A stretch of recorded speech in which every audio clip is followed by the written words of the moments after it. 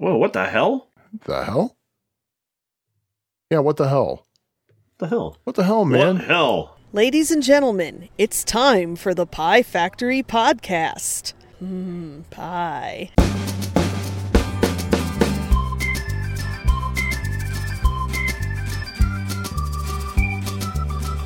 I see lines, so I think that means that I'm recording. Yay. Rock-a-bye, baby. Hi, this is Jimmy G, your singing podcast host. And when you want a deal on a brand new podcast, come see the Pie Factory Podcast in Elk Grove Village, or wherever the hell they were. So, hi, Sean, how are you? Hi, this is Sean, where you always save more money. Yes. That was in Elk Grove Village. Or wait, was it? No, you're right. Schmerler Ford was Elk Grove Village at 83 and Toohey. And Solosy Edelson was York and Roosevelt Rose in Elmhurst. You sure it wasn't at 710 East Green in Bensonville near O'Hare? Well, no, because these cars are worth a lot more money. Oh, yeah, that's true. So, hi, welcome. Once again, another Pie Factory. You know the drill. Yeah, episode 85, yeah. 85, that's only 15 episodes to the big 100. Ooh. Probably hitting that around around next summer. Of course, because of the way this podcast went, I don't know what that even means at this point anymore. Because like most podcasts, at least most that we listen to, we had an introductory episode. That's true, and we've had special episodes, and we've had two-parters. Two-part episodes. We had one two-parter that's true. We called it episode 15 in both parts, but I don't know. The one that we actually number 100. 100? 100. HUNDRED. 100. Oh, really? I thought it spelled HUNNERT. No, that's 100. Oh, I see. This is the Chicago linguistics. Oh, whatever. Definitely. Yes. So well, how speaking the hell of are Chicago linguistics, as you know, something that I tried this year because I wanted to come up with some kind of way to sign off. Because I remember when Katie Couric started work, I mentioned this before, but I remember when Katie Couric started working at CBS, when she did the evening news there, the big question was, what is her sign-off going to be? Because some people would say peace, and Walter Cronkite would say, that's the way it is, and then he'd say the date. Dan Rather used to say courage. Ooh, yeah. Yeah. So what I came up with was, at least for this year, I would end every episode with an oxymoron. Mm-hmm. But the thing is, what I have for tonight, I don't know if it necessarily counts as an oxymoron. It's more like something that you don't think would possibly exist. So, spoiler alert. And speaking of oxymorons, I also want to thank Chris++ for providing the oxymoron that I used in episode 83. What was that oxymoron? I don't remember. You know what? I think I may have a fallback oxymoron for tonight if the one we have don't work. So I'm going to just type that in my notes here. There we go. So, Sean, what games have you been playing? What have you been up to? What have you been doing?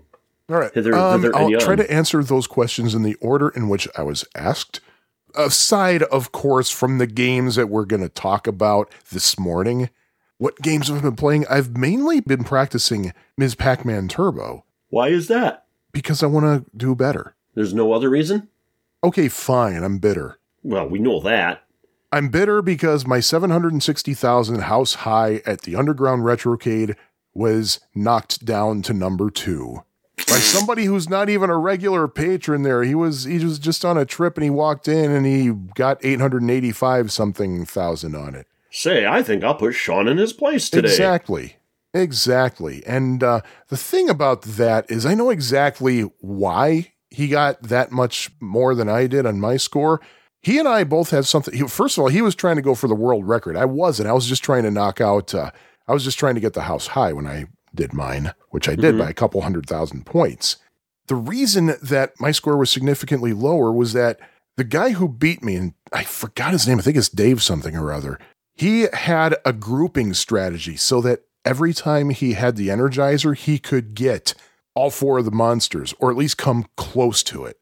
After a while, I can't do that. So I've been trying to practice some grouping strategies. I think I have something down for the third maze that'll at least improve me a little bit. And the reason that my game came to an end is because I encountered a bug that resets the machine. It's a known bug in Ms. Pac-Man. Uh-huh. He got the same bug, but yet he scored 125,000 more than I did. I'm sure a big part of it is that he was able to eat most of the monsters when it was possible to do that. And another part of it might have been that he got more bananas and pears than I got. Because once you get past the first banana level, all the bonus prizes are random. So if you're having a particularly bad day, you could get nothing but cherries the rest of the game. If you're having a particularly good day, you might get a lot of nanas in the game. Nanners. See, that's why I like Junior Pac-Man, because and actually Pac-Man's the same way too. Once you reach the 5,000 point prize, it's not random. It's the same one over and over and over. So your score will build up over more quickly. That is kind of one of the bad things about Ms. Pac-Man for those who play to that level, which I am not one. So. Yet. No, I probably never will be. Mainly because I just don't play Ms. Pac-Man. Yet. Okay. I've yet to play Ms. Pac-Man, I guess. I don't know. Yet. So have you been playing anything else? Oh, whatever. I think I played Draconian on the 2600 because I'm really seriously getting super into Bosconian like I never have before. Oh, pardon me, as I never have before. When there's a complete thought, you use as. If it's just like, screw it. So that's the answer to your first question. Your second question was, how are you, I think? And I'm a little better. My neck problem is definitely getting better. Like, I can actually clear my throat in my office chair that I'm sitting in right now without much pain at all. Oh, you want to talk about some pain? We'll get to that in a minute. And I'm able to ride my bike at will. But what does Will have to say about it? Well, I don't know because he's still stuck in the Upside Down. Ooh, good save. Good reference, too. I need to watch season 2. I haven't seen it yet. Oh, you haven't? Oh, man. Yeah, I have to re-up Netflix, and I haven't seen season 5 of BoJack Horseman either. Okay, I'm finally getting to get that show. I love that show. It doesn't go very many places until like the second half of the first season. The show is either downright hilarious or downright depressing. It's very rarely any combination of the two. And I just started season 2, and I'm enjoying it. I don't know if I love it, but I like it. Mr. Peanut Butter is my hero, I have to say. Really? I like Mr. Peanut Butter. And so your third question was, what's happening? What have you been up to? Well, the answer to that is I've been up to 6'2", which is what I've been at for several years now. And again, I've been riding my bike again pretty regularly, which I wasn't able to do a couple of months ago because of my neck injury. But now, so you've been eating fiber before you go out on your bike, then, huh? Oh yeah. Oh, very good to know that you're taking care of your colon health. Exactly. The more you know. And I almost got right hooked by somebody who wasn't using a turn signal, and so people in the Chicago area don't use their turn signals? No. Especially in Rogers Park. I think in Rogers Park, which is the northernmost neighborhood of Chicago, I think there's actually a local ordinance in which you're not allowed to use a turn signal. Yeah. Ooh, I'll have to keep that in mind. Yeah, so next time you're hanging out at Loyola, keep that in mind. I will. Yeah. Thank you for the heads up. Yeah, so I guess I should ask you the same questions. So the same questions you asked me, consider them asked to you. Well, what have I been playing? I've been playing a lot of things, still doing the beta testing for the 5200 awesome. Mr. Do. But I think that's, I don't know if there's really more I can see on it. I've played a little bit more on my 7800, but like I said, I think I developed a problem after installing the AV mod, so I might have to have somebody look at it, and I just can't afford to do that right now. But I have still been enjoying my 65XE, and just going through the list of games at random, and there's one on there called Phobos. Well, on my Uno card, I have some Infocom text adventures like, Zork, Hitchhiker's Guide to the Galaxy, and stuff like that. And one game they put out was called Leather Goddesses of Phobos.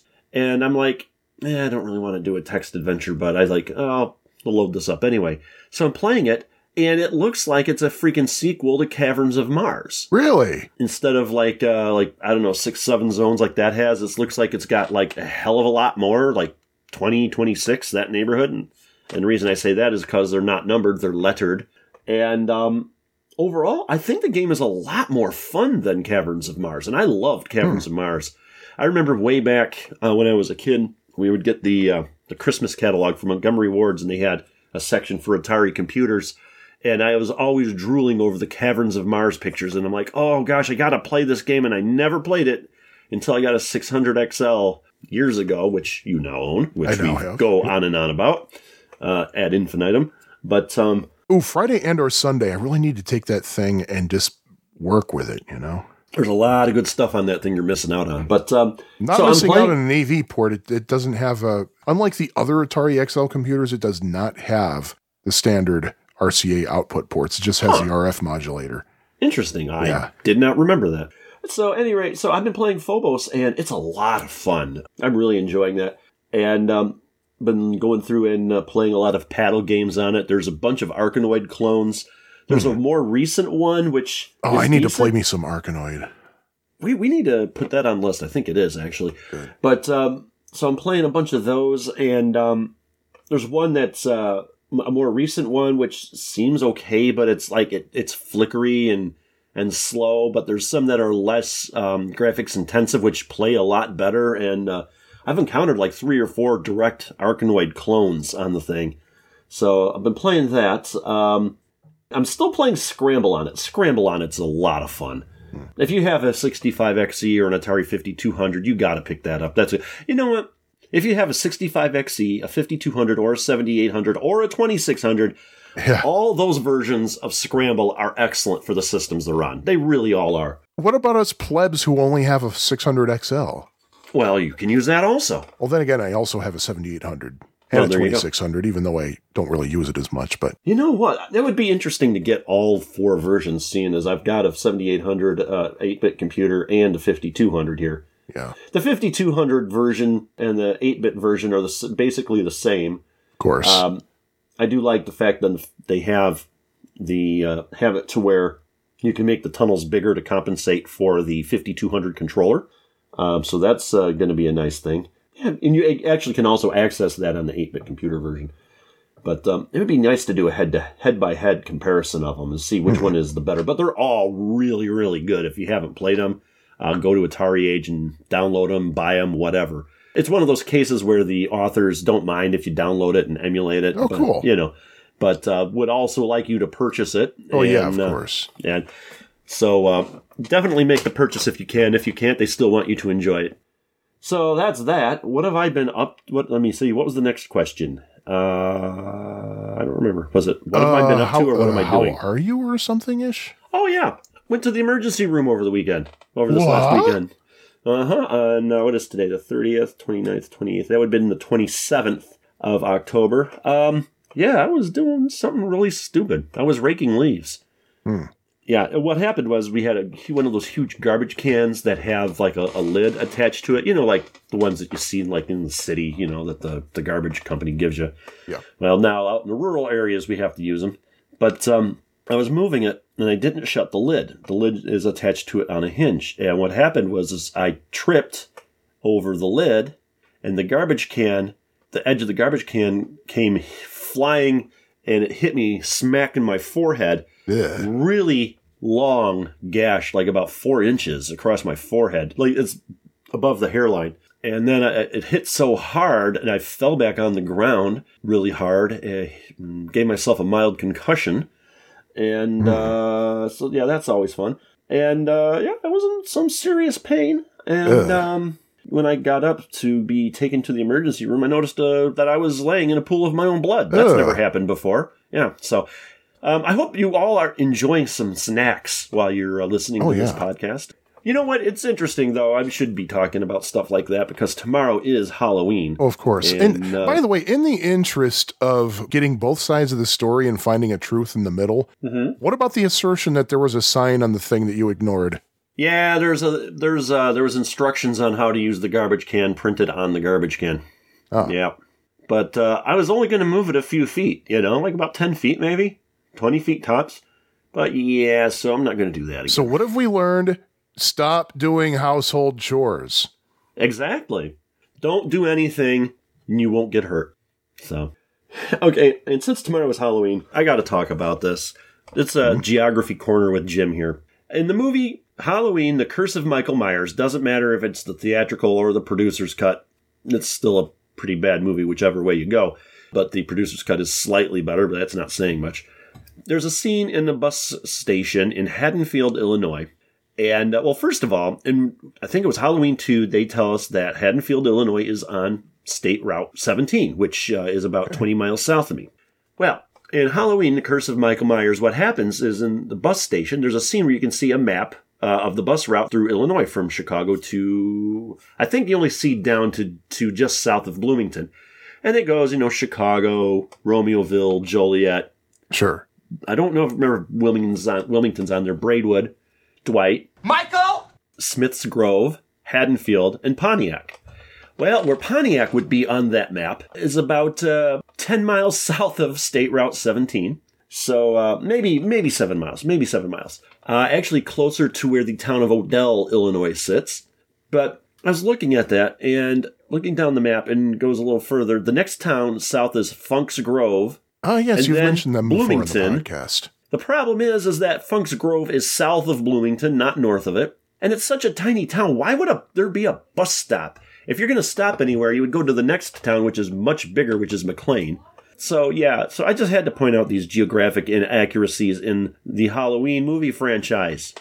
So maybe sometime I'll go into my geographic inaccuracy rant about the movie Close Encounters of the Third Kind. Oh, boy. Yeah, I think you already did that one. Did I? I may have. I don't. Well, have. If you did, it was during our first year. You might want to revisit it. So Maybe. your mention of Romeoville made me think of Bolingbrook. Uh-huh. And didn't we get some news recently about Bolingbrook? Yes, we did. Oh, good. Prince Arcades, which is a local, I don't know if distributor, but refurbisher and repairer of arcade games. And many of the local arcades use them, like, I know Galloping Ghost does. Oh, I big think time. Underground Retrocade might. I think so. But so they're pretty big in the biz in the area. Well, they're opening their own arcade at the Promenade in Bolingbrook, which is at, I think it's either Boughton Road or 75th Street and Interstate 355, which is the Veterans Memorial Tollway. So, they're going to be opening in about halfway through November, I think. Oh, that's soon. Yeah, and they are hiring. I think I know which part of the Promenade the Prince Arcade is going to be in, because in one picture you could see the Bass Pro Shops behind them. And if it's where I think it is down from the same hallway from BD Mongolian, which is what do they call it? It's like one of those Mongolian buffet things where you go to the bar and you pick up all your vegetables and noodles and meats or whatever, and then they put it all on this big flat top round Mongolian grill, I guess they call it. And it's not all you can eat, though. You can only go up like once or twice. So load your plate. And the place is good. It's just expensive, I guess. But I think they're in that wing of the mall, which is the side facing Interstate 355. So there's that. But very excited. They are actually right now putting out a call for people to contact them for jobs. And I won't be, unfortunately. So when the guys from Tenpence come down to the Chicago area, we might have another arcade to take them to. You just might, yeah. You just might. And the one thing about this place is it's actually closer to me than Pixel Blast is, or closer to my work than Pixel Blast is, so I might actually head up to this place a little more often. And which is a shame because I love Pixel Blast, but Pixel Blast is great. Oh, like I said, posted on Facebook, it's what did I say? I described it. Jejune, was it? I think that was the word you used. It was aubergine. Pixel Blast is intimate but not crowded. Oh, yeah. It's an intimate place, but it's not crowded. They get a lot of people in there, but it just does not feel like it. I love Pixel Blast. I just wish I could go to all the arcades more. That's really my problem. Yeah. It's an issue of money. Last time I went, it's because I won a free pass, but I went with a friend of the show, Mike Bowler, and we had a good time. But might hit somewhere up this week sometime. But I'm going to hit up Underground Retrocade. I know. You were saying that. And why is that again? Because, let's face it, people aren't going to hear this until well after it's over. True. Extra Life this year, I'm participating, except I'm not doing the 24 hours straight thing. I'm going to split it up over a few days. So Underground Retrocade, I'm going to do what I've been wanting to do at Underground Retrocade for so long, and that is go there when it opens and leave when it closes. I've never done that. I've wanted to do that, but it's just, I don't know if I have the attention span, stamina, whatever, not getting boredism, I guess, of going to an arcade for that long. Well, yeah, I mean, I had a little bit of concern for that too, because it's like, okay, what if I get tired of playing games? Well, I have some impetus with this. And the impetus is that why you don't have kids. It is for the children. It is for Lurie Children's Hospital in downtown Chicago. And I'm taking donations for Lurie. And my donation page will be at piefactorypodcast.com/extralife. And I'll put that in the show notes via a link of some kind. Even after it's all over, which is probably when you're all hearing this, they're still taking donations, I think, until the end of the year. My goal is to raise $500. And how far along are you? I am at $129 right now. 129, huh? 129 and a few cents as well. And I've had some very generous people. Our friend Eugenio donated. Bobby Adad Moore. I think Sean Holly. Thank you guys. Bobby's donated to my Bike MS thing the last couple of years, so that's cool. I'm just going to keep hitting him up for money and just tell him that I'm... Hey, Bobby, I got a new charity. I'm working with unwed mothers. Just helping them get their start. Yeah, Bobby, would you care to donate to the Human Fund? In fact, you know what? I'm actually going to I'm actually going to see who did donate, so... Would you like to donate to the International Society for Putting Things on Top of Other Things? I'm going to see whom I can thank. Let me see.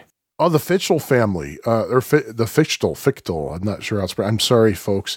Courtesy of the Underground Retrocade patrons Facebook page, thank you so much. Steve Steiner, thank you. And yeah, I can confirm Sean Holly. And Bruce Widmer, oh, that's awesome. Thank you, Bruce.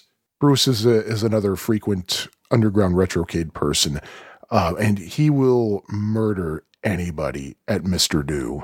The man is freaking...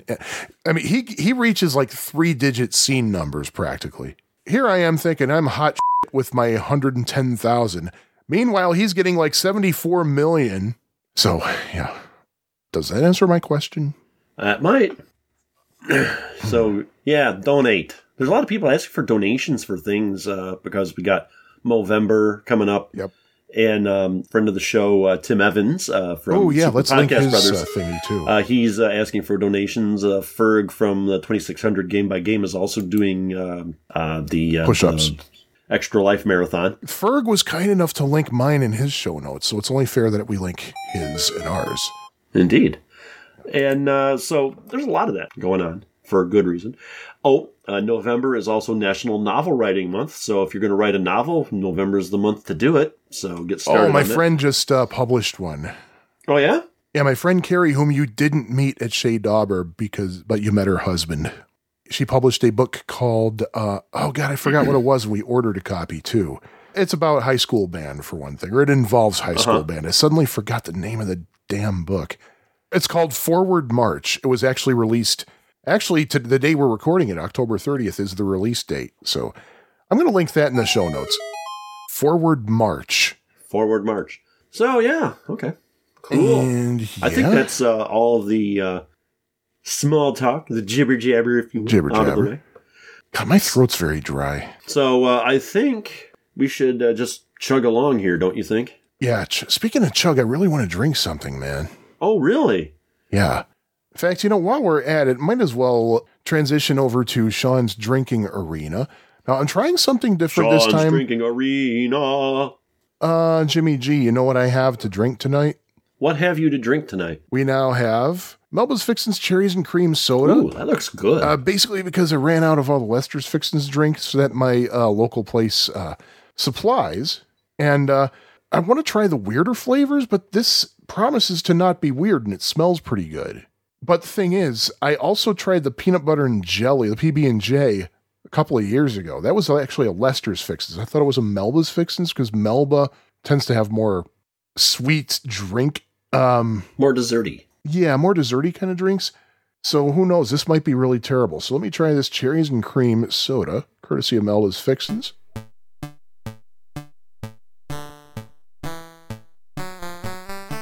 It doesn't taste as good as it smells.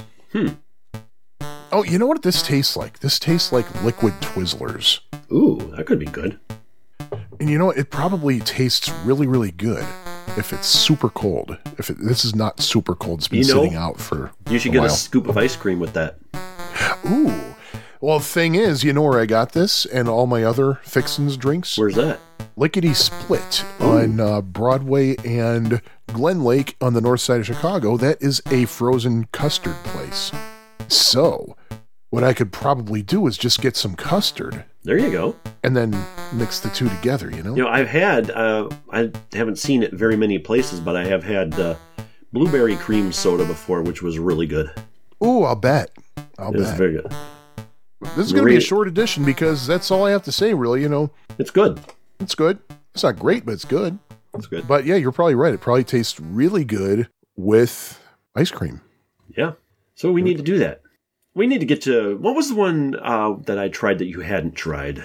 You had ranch dressing. Oh, you didn't try the ranch one? No, I've not seen it since. Well, I know of a few places to pick it up. Yeah, so there we go. That was Sean's drinking arena. We do have some feedback we should address. We do? Yeah. Before we go on, though, just a note to Jimmy Brazel. Apologies. We were reading your email last episode, and due to some technical glitches or whatever, 46 seconds of your email were cut short. Or cut out accidentally. Yeah, what we'll do is we're going to sit down and try to figure out which portion it was so we can re-record that. Yeah, just that portion. So even we can address it. Yeah, even if it cut out like mid-syllable, we'll just start there. Yeah. And we do have some feedback. And by the way, that counts as errata, I think. So hey, it's time for Addenda and Errata.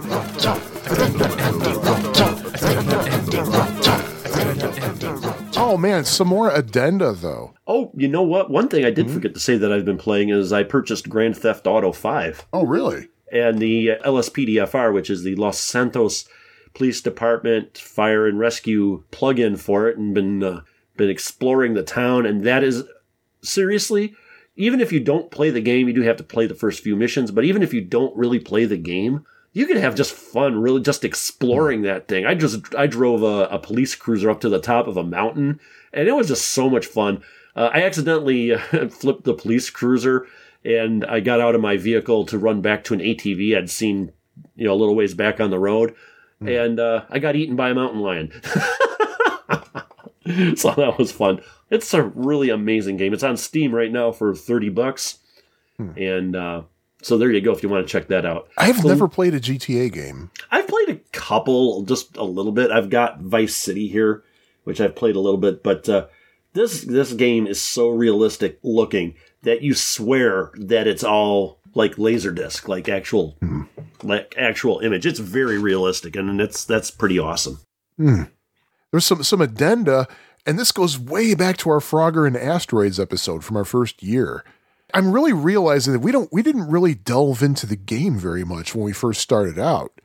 We just kind of like wing it. We didn't really research a heck of a lot like we do now. And man, we missed so much with Frogger, like so much background. And one thing I want to mention right here is somebody has an arcade Frogger out. It's all the rage now to have these little mini versions of arcade machines. And on somebody's site that was selling these things, it said that Sega Gremlin merged for the purpose of distributing Frogger in the United States. Or at least it implied that, which is dead wrong because Sega Gremlin happened in 1979. And Frogger didn't come out until late 1981 in Japan. So unless they had some kind of way to see 2 years into the future, that's a bunch of bull hockey. They have the power of ESPN. And they also credited Robert Pappas, teenage Robert Pappas, as a developer, which I don't think is right, because why would a Japanese company have a teenager on their staff who obviously is Greek at some level? Pappas is a very Greek name.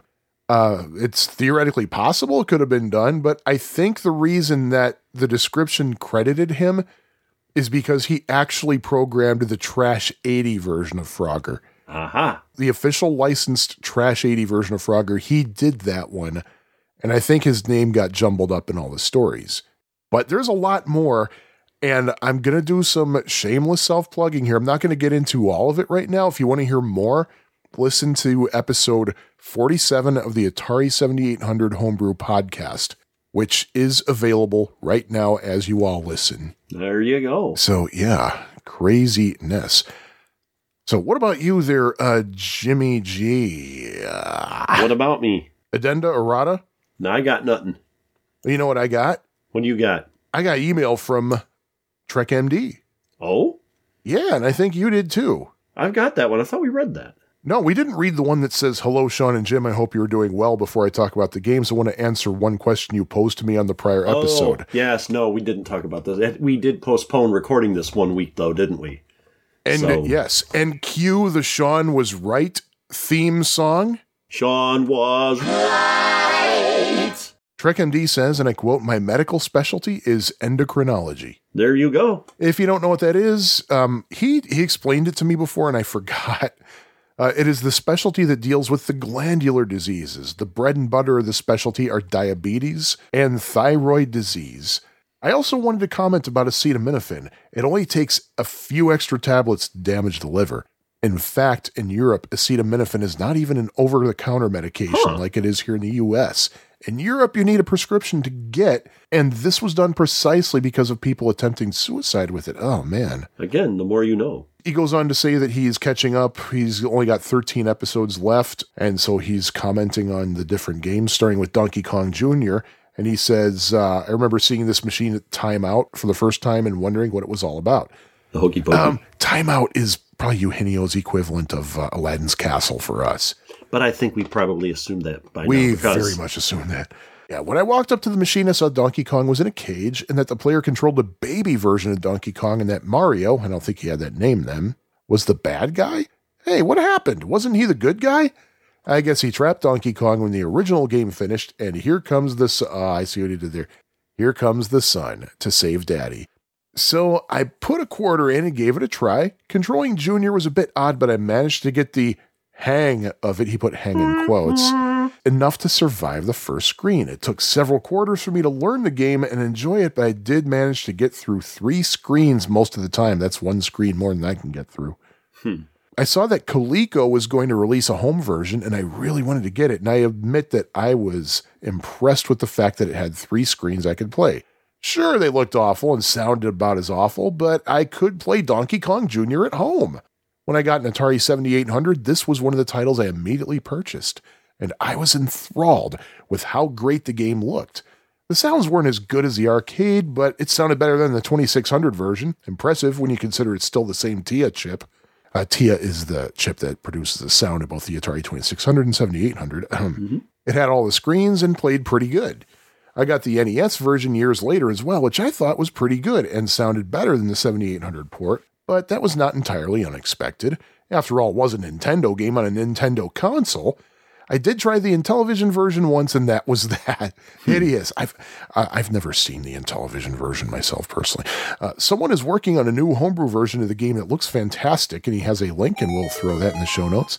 I've not tried the Atari 8-bit version yet. I need to get it for my XEGS or perhaps the 5200 conversion. The XEGS version or the 8-bit version, if you will, of Donkey Kong Jr. is really choppy. Really? Yeah, it looks good, it sounds good, but the choppiness kind of ruins it for me. So that's my opinion on that. And I'm not a fan of the 7800 Donkey Kong Jr. There is the sound issue, but it still just doesn't seem right. There's just something about it. Although I think the 7800 Donkey Kong Jr. has all 4 screens. I know one of either Donkey Kong or Donkey Kong Jr. on the 7800, I believe, one of them has all 4 screens. I can't remember which one. I could be wrong on that. I could look it up. Yeah, you could. I could, but why would I? Yeah, and let's see, he talks about Gyrus, which is one of your particular favorites. Oh, yes.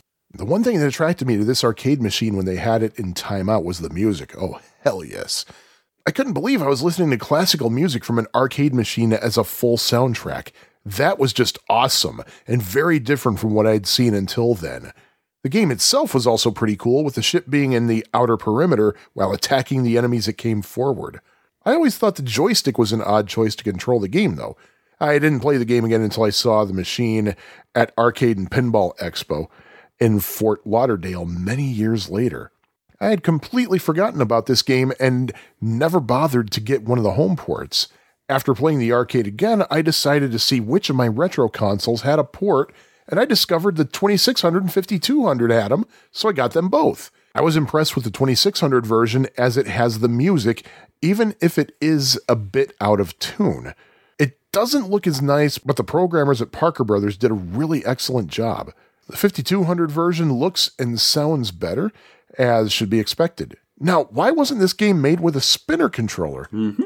I also do have the game in the Konami Arcade Classics for the PlayStation, so I can play something more arcade accurate at home if I want to. I just say I was not a huge fan of the 2600 version of Gyrus, and I have been playing the 8-bit computer version of Gyrus, which is basically the 78 or the 5200 version lately, and I kind of dig it. I get a feeling, though, like anybody who plays the arcade version a lot and then goes to any of the home versions, it's gonna be a letdown. Oh, yeah. Without a doubt, especially with the sound, but at the very least, the 8-bit and the 5200 has the Pokey to fall back on. So Yeah, you got that.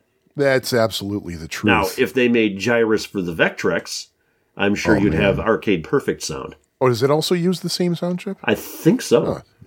So did you find anything out about... Yeah, I was wrong. Both of them have only 3 screens. Could we cue up the Jim is Wrong music, please? Jim was wrong. You were wrong, Captain Sanchez. You were wrong, and your name is stupid. Don't get used to it. All right, Phoenix. This space shooter did catch my eye when Time Out had the arcade cabinet. It had those strange birds that pooped. I mean, shot the player, but with something that was different from what I had seen before. The birds appeared in waves, either as small birds or eggs. The eggs hatching into these huge winged creatures was not something I had seen in a shooter before, and I liked that the birds had to be exactly shot in the center or they would simply regrow their wings. Oh, I hated that. I thought that was a great little interest. You know what that reminds me of? Underground Retrocade just got this. It's a really old Nintendo Space Invaders knockoff. I forgot what it's called, but it's very similar. It's like you have like wide invaders, and if you don't hit them just in the center, they split apart. Oh, I know the game you're talking about. It's a fascinating game. I really enjoyed it very much. I forgot what it was called. Actually, I know a way I can find out. I submitted a score for it on Arcade.com.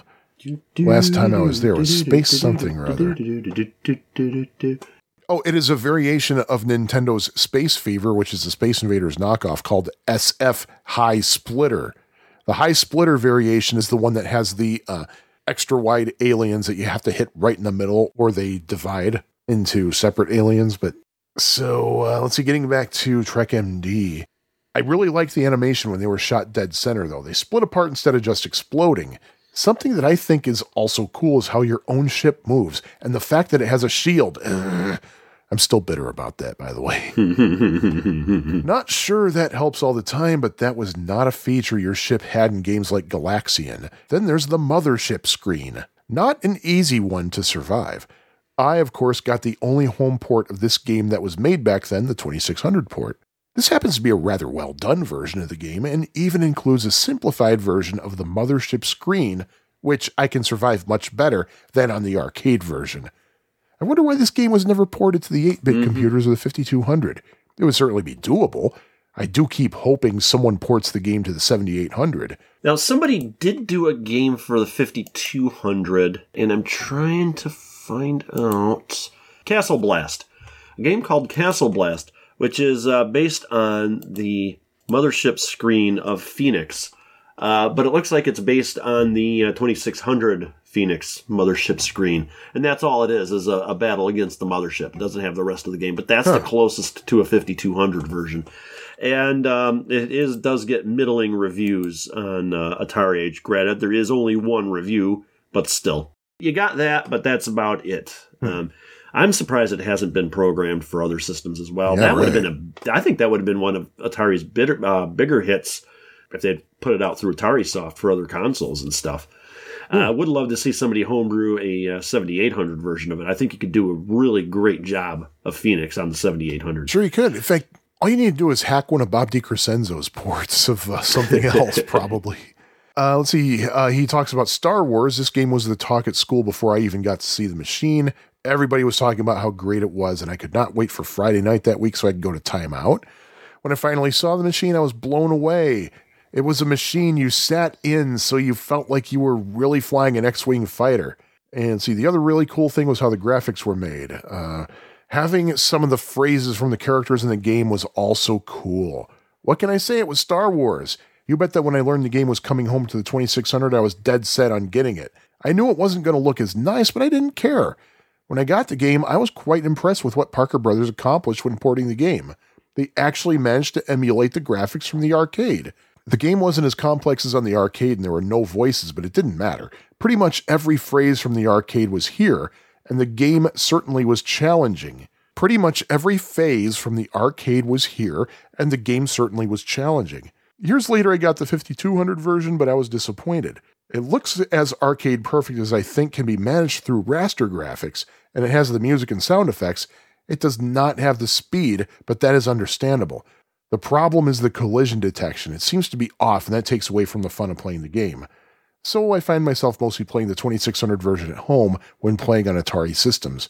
I also have the 32X Star Wars arcade game, which is sort of an enhanced raster version of the game. It does look rather cool and is one of my most favorite 32X games. Also have the Nintendo GameCube title Star Wars Rogue Squadron 3 Rebel Strike. And of course he ends with May the Force be with you.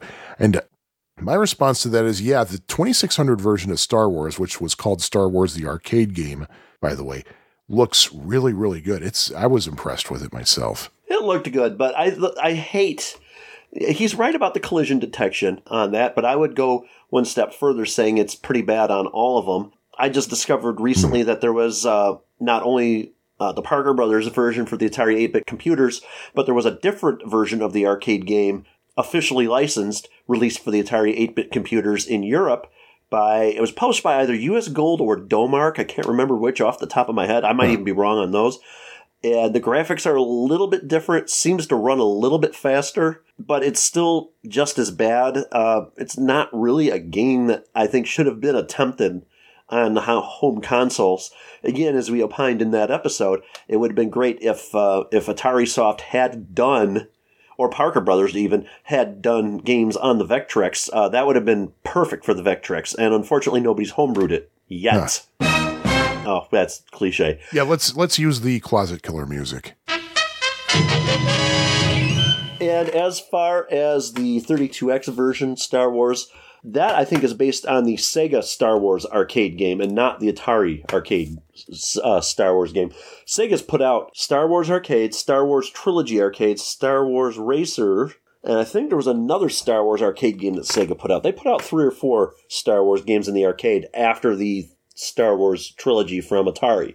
So I think it's probably safe to say it's more based on that, seeing as it was on a Sega console. And let's see. Oh, speaking of Frogger, Eugenio also talks about his first experience at Timeout. He says it was rather frustrating. Why? Well, why does a frog die when it jumps into the water? Why does a frog die when it goes into the water? What's the deal? I crossed the street and avoided all the cars. I crossed the street and avoided all the cars, so I assumed I had to avoid all the stuff from the river. So into the river I went, and my frog died. I was like, what the heck? Of course I was stubborn, and I tried it a second time. Nope, the frog died. So I decided I would venture jumping on the turtles or the logs in the water. What do? I jumped on the turtles that start sinking, and before I knew it, I was dead again. There went the first quarter. I didn't give up, though. I figured it out, and I was going to get a frog all the way across, and I sure did with the next quarter. I did learn not to stay on the logs or the turtles when they got to the edge of the screen the hard way, but I did learn, and I eventually was hooked. In fact, I played it anywhere I'd see it. To use one of Sean's neologisms, the ubiquitacity. Did I ever say ubiquitacity? I don't know, maybe. I like that, though. The ubiquitacity of the game made it easy to find and play. When Parker Brothers released their 2600 port, I immediately got it, and I really enjoyed using the difficulty switches so my frog could warp from one side to the next. When reaching the edge of the screen. Yeah, ran out of breath. the game may have looked not quite the arcade, but it captures all the fun pretty much. That was my version of Frogger till I purchased the Supercharger. OMG. When I saw the official Frogger for the Supercharger, I just had to get it. Oh, that version's a lot of fun. I don't think it was much of an improvement, to be honest with you. But anyway, that thing looked fantastic, and the truth is that it became my go-to version of the game. Not only did it look fantastic, it also sounded fantastic with all the musics, the sound effects, you name it. That's one reason I don't like the Supercharger version, because it tries to do the music in just one voice, and to me, it's just annoying. But anyway, they tried. Trek ND says, I should mention this version does not have the... do any of the home versions really have the otter, though? I never see the otter. I don't know. Now, I know that the version on the Game Boy Advance does, but that's only because it's part of a Konami arcade pack, which I think those are all emulated. I'm pretty sure that does. But I don't think I've seen that in any of the home versions. But then again, I probably might not have gotten that far enough in the game to see it, so there's that. I've since played the 5200 version in Television, Genesis, and the clones on the Vectrex and Jaguar. While the 5200 has a great-looking game, the control system is a bit annoying, and it lacks the in-game music. Yeah, because on the Frogger and Q*bert in the 5200, you have to push the button when you move. Like, every single time you have to push the fire button. Yeah, which I understand why they did. I think with Frogger, you could also use the keypad by itself. Yeah, I was going to say, that would make more sense. Yeah, I think you can do that. Yeah. The Intellivision version manages to look terrible and sound just as terrible. Genesis version is almost arcade perfect, but the colors are a bit off. Frogger on the Vectrex works pretty well and adds its own little twist to the game, and the Jaguar clone, Frog Z64, is a fun game, but it doesn't take full advantage of the hardware. But to be honest, nothing has replaced the official Frogger as my go-to version. Perhaps now that Froggy is going to be released for the 7800, that will change. And he puts a link to a YouTube video. I'm guessing it's going to be Trevor's video. Probably. And he ends by saying, Ribbit, watch out for snakes. Watch out for snakes. And I think we mentioned this on the Frogger episode, but Frogger was the last officially released title for the Sega Genesis. That's right. Yep. That's right. Yeah, and was that the game we were talking about that you figured was literally released for just about every single imaginable platform? Yeah, it was even available on the Tomy Tudor computer. That's right. Yeah. Yeah. So I think Frogger is the most widely ported video game of all time. Oh my God. Yeah. If you're listening to this episode and you have an Atari 7800, Froggy is about to be released for it after literally 14 years of development. Now, it's not an official port of Frogger. No. But you need to get it. But it's the only console Frogger has not been on in any way, shape, or form. And once that unless you played the 2600 versions of it. And it's been on pretty much almost every. Well, obviously not the Bally or the Fairchild Channel F, but it's the most. It is the most widely ported game. It'll be the only. It'll be. Well, no, it wasn't on the Lynx though. That's a handheld. It wasn't on the Jaguar. Well, never mind. It's still probably the most widely ported video game of all time. Probably, yeah. Oh, by the way, Asteroids was in the same episode. He also goes in to talk about Asteroids, which he first experienced on the 2600, just like I did. Let's see. I walked up to the arcade machine when I noticed it time out, and I was utterly surprised. What was this thing with black and white graphics and only outlines? Then I looked at the controls and only saw buttons. I scratched my head, put a quarter in, gave it a try. Well, the game may not have color, but it was pretty cool to play, even with buttons. Of course, I did not last as long as I did at home with my 2600 version, but I still played it in the arcade. As years went by, I acquired so many different versions or clones of Asteroids, I just cannot list them all, but I'm going to mention some. The next home version I got was the 7800 version. Awesome version. Love the pseudo 3D that the Asteroids are done with the spinning and their craters. Being able to play cooperatively is also unique to this version, and it makes the game more enjoyable. I got the Lynx version. Yes, the cart has both Asteroids and Missile Command. And I even got the prototype version, which plays a bit different, as you do have to move around to deal with the asteroids, deal with all the asteroids. I didn't know there was a prototype for the Lynx. Supercharger didn't see the release of a true Asteroids game. Starpath wanted to avoid a lawsuit from Atari. Their clone Suicide Mission is really cool. Oh, I'll have to try that. Suicide Mission is really cool and looks even closer to the arcade Asteroids. Then came homebrews and hacks. I have 3 different hacks for the 7800, Space Rocks for the 2600, which is really awesome clone. I agree. Which is my plan for my first 2600 homebrew, by the way. Meteors for the Intel. You will not be disappointed. Meteors for the Intellivision. Video of Space Rocks, and after I saw the video, I'm like, why don't I own this already? Yeah, right. So, and the list goes on. I think I have a clone of Asteroids for just about every console and handheld I own. Xevious. I'll take over from here. Thank you. Seeing as Xevious is another one of my games, my very first experience with Xevious was with the Atari 7800 version. It was one of the first games I got for the system, and I had no clue what it was all about. That did not matter, though, because I got hooked. What a fantastic game. I was not even aware of the arcade version for years, but that is just fine because I discovered this port is pretty much spot on. I did learn some new stuff about Xevious during the podcast. I did not know of the hidden items, the extra life in the river, and the bunker. I now have to play the game again so I can find those. I believe I've only seen one arcade machine for Xevious, but I don't even remember at which event it was. I did try it out and was pleasantly surprised to see that, despite the TIA chip, the 7800 has reproduced the sound effects and music quite well. I would tend to agree with that. The music and sound effects for 7800 Xevious are good, especially the ping ping when you shoot the... Oh, you love that. Oh, God, I love it. That's one of my favorite all-time favorite arcade sound effects. Something that surprised me several years back was learning that the game was attempted on the 2600. It was even cooler to learn that it was Todd Fry who worked on it. I have tried the prototype, and it was really well done, even if incomplete. I don't know if you're aware that an Atari Jaguar version is also in development. I have seen that on Atari Age. I did get to try this version a couple of years ago, and it is also a very impressive part of the game. I hope it gets released sometime soon. So my final words on this game are that it is just Xeviously great. I see what you did there. You're our guest, so I'm not going to mock you.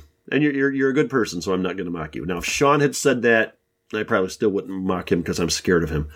But number 8, Joust. Yeah, because I can do so much damage from 70 miles away from you. Actually, I should probably be more worried about Hyde. Oh, yeah. Yeah, I hadn't thought about that. So we love Hyde. So Sure we do. Number 8, Joust. This is another game that I saw at Time Out that did not get much play from me. While the game was cool, it was not easy, and it felt like I was just wasting my quarters every time I tried to play it. So I mostly just watched others play and wasted theirs. I think there may have been only 2 or 3 people who could play Joust for a long time there. Despite the difficulty of the arcade, I did like the game itself, and I bought the 2600 version as soon as it was released. At least I would not be spending quarter after quarter while playing. The 2600 version may have simplified graphics, but it captures the gameplay well. I also have the 5200 and the 7800 versions, but I prefer the latter. Now, by the way, I don't think that I've ever seen the Lava Troll, his hand, when playing this game. I have.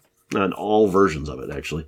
Does it appear on any of the waves that have the open lava pits? Yes, it does. What I have seen is that darn pterodactyl. The position for killing that thing must be so exact that I've never figured out how to do it. I think I'm going to try out a hack someone released on Atari Age that just has pet pteros and let you kill them over and over.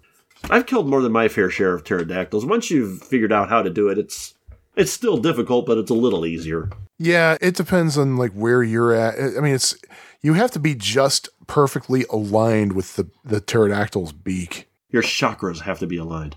Number 9, Mario Brothers. I was introduced to Mario Brothers by one of my cousins. She had tried it before and told me we could both play at the same time, which I thought was cool. The game was different from others I had played in the past, particularly because of the cooperative play. I did mistakenly hit the POW block more than once, though, because of the skidding Mario and Luigi do when changing directions. By the way, the POW block does regenerate after the second bonus level and every subsequent bonus level. Oh, there you go. Very convenient as a way to strategize using it. I did play the game by myself several times in the arcade, but it was always more fun to play with someone else. Without a doubt, definitely. Once the 2600 version was released, I bought it and played it quite a bit, as did I. When I got a 7800, I got that version of the game, and it became my preferred version to play. I have the 5200 version, but I still prefer the 7800 port. I have never played the NES version, but I have seen videos of it. Interestingly, the 7800 and NES ports look very similar to each other, but the NES sounds closer to the arcade. I've got the 2600, the Atari 8-bit version, and the 7800 versions of it. And I've played all 3, and I'd have to go with the 7800 version as my favorite as well. Although the 2600 version does have a special place in my little heart because I bought it years back. It was the first version of the game I ever had. So it's still weird to see Atari putting out Nintendo titles on its own consoles, but there you go. Number 10, Pac-Land. I first learned about Pac-Land when I bought my Atari Lynx, and to this day it is my only experience with the game. I have seen the arcade machine at retro events, but I have never tried playing it. Why? This is one hard game. Link's version seems to be pretty arcade accurate, certainly in its visuals and sound effects. The cool thing about this game are that it is based on the cartoon from the 80s, but still maintains elements from the Pac-Man arcade game like the Energizers, the bonus items, and Ghost Monsters. The first time I played this game on the Lynx, I was quite surprised because back then I had never heard of the game and I actually thought it was an original title. Regardless, I thought it was rather cool being able to control Pac-Man in a totally different environment and doing more than just eating dots. As cool as it may be, though, this is not necessarily an easy game. Some of the jumps you have to make are rather spectacular, and I've not fully mastered jumping over the larger lakes. I'll have to play it some more on the Lynx to see if I finally give it a try should the arcade machine make an appearance at PRGE or Free Play Florida this year. I think you told me how to get over that one jump, and I had been doing it wrong the whole time. I don't remember exactly what it was, but I'd have to go back to the episode and listen, but I think after you jump, you keep hitting keep hitting the run button. The run button, yeah. You keep tapping it to jump further. And by the way, if you use a Bluetooth keyboard when you play it, it is not going to work. Really? It's just not going to work. Oh, yeah, the because latency of probably. the lag. Number 11, Dragon's Lair. I saw this game at Time Out and I was mesmerized by it. This wasn't... Oh, I see what he did there. Yeah. He used the word mesmerized. And what's Pac-Land based on? Oh, right. Yeah, the cartoon in which Mesmeron. The Ghost Monsters boss was named Mesmeron. This wasn't just a game made with pixels on screen, but something that looked more like an animated TV show. That really made the game very different from anything else I had seen or played before, and I was very curious. I was going to give it a try until I saw people trying to play it and lasting less than a minute. Heck, one guy couldn't even get past the entrance of the castle. So I decided that I would not spend my quarters on this game. Instead, I'd just watch others do so, and you know what? That was far more entertaining. Yeah, no kidding. The game was just too unforgiving. I think the game's real title should have been Dirk's Nightmare. Yeah, totally agree.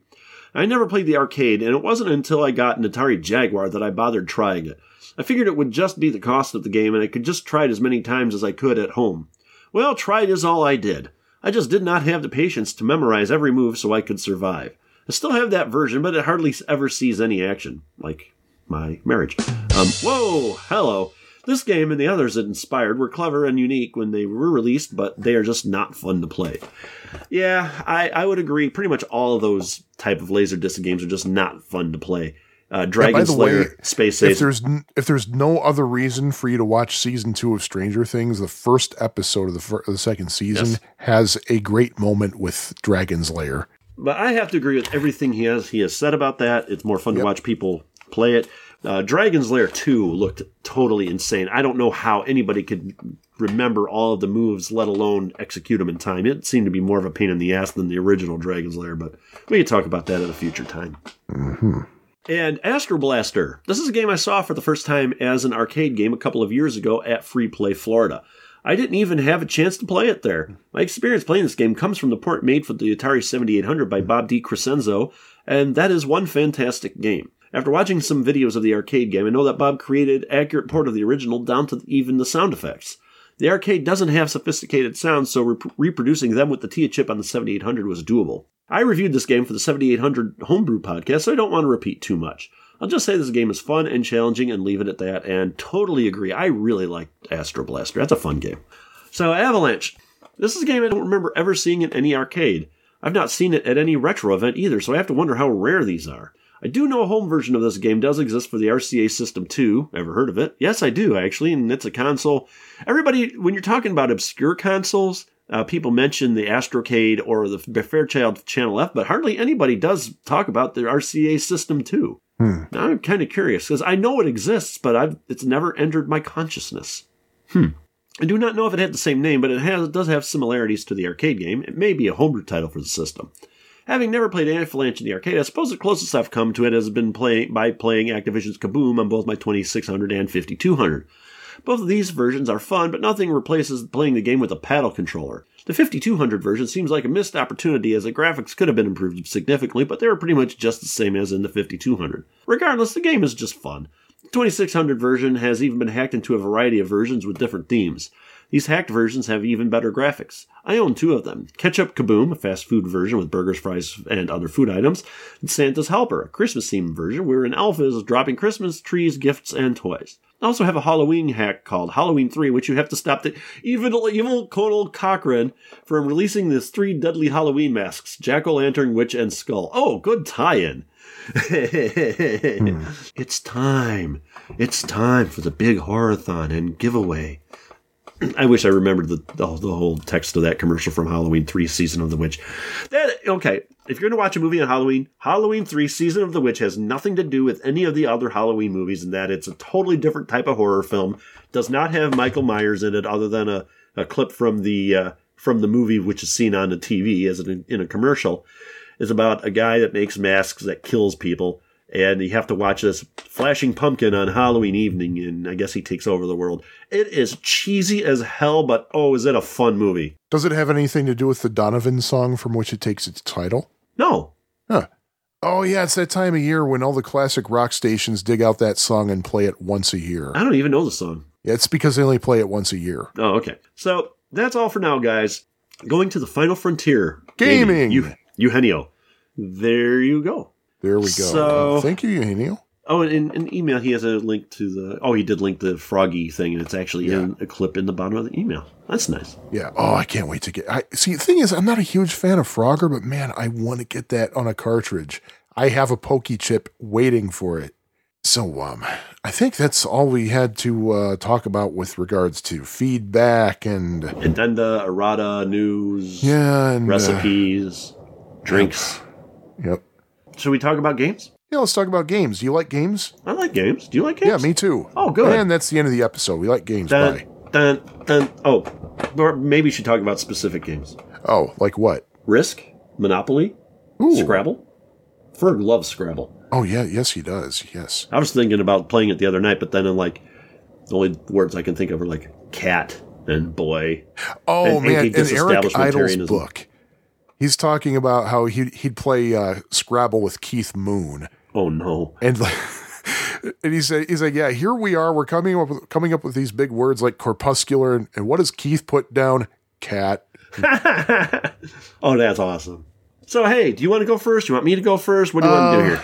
You know what? I really don't know. Either way, I'm just equally uncomfortable. So okay, well I'll go first then. All right. That way I can just sit back and listen to you for the end of the episode. What? You're not going to interact with me? No, not at all. In fact, I might even take a nap during your part. Grord. Don't tell Sean, but I've been doing that, and I've just never let him know before. Shh. Okay. So yeah, let's talk about a game here. Let's talk about Huzzah! Space Encounters. Huzzah. Huzzah. It was released in August of 1980 by Bally Midway, and I'll tell you what, a fairly simple game, but the more I looked into it, the more interesting stuff I found out. Not necessarily about the game, but about the creator. Well, do tell. But let's talk about the game first. I think it was released in two different cabinets, a Cabaret and a full-size machine.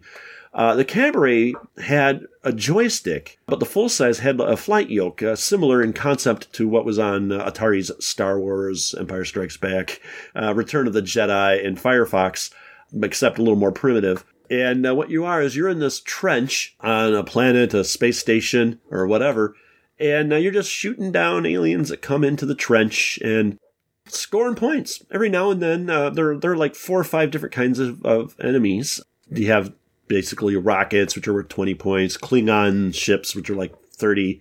You get these ships that look like an elongated space invader, which is worth 40 points. And you get a ship that looks like your ship from the game Vanguard, which is like 50 points. And then, of course, after you shoot one, unlike most games where you shoot an enemy that it disappears, no, it turns into debris. And you have to either avoid the debris or shoot it. And from what I can tell, if you shoot the debris, you get the same amount of points as it were if it were the enemy. So if you destroy the Klingon-looking vessel for 30 points, if you destroy the debris from that, you get another 30 points. So it's worth your while to destroy those for that and to not lose a life. There's also a saucer that comes out every now and often. It's actually 2 of them come out at a time. They're worth 250 points each. And if you shoot it, a target pops up in the trench, and you can shoot the target for a rapidly decreasing number of points. It starts at 500 and goes down 100 points every so often. And from what I can tell, the target disappears if it reaches 200 points.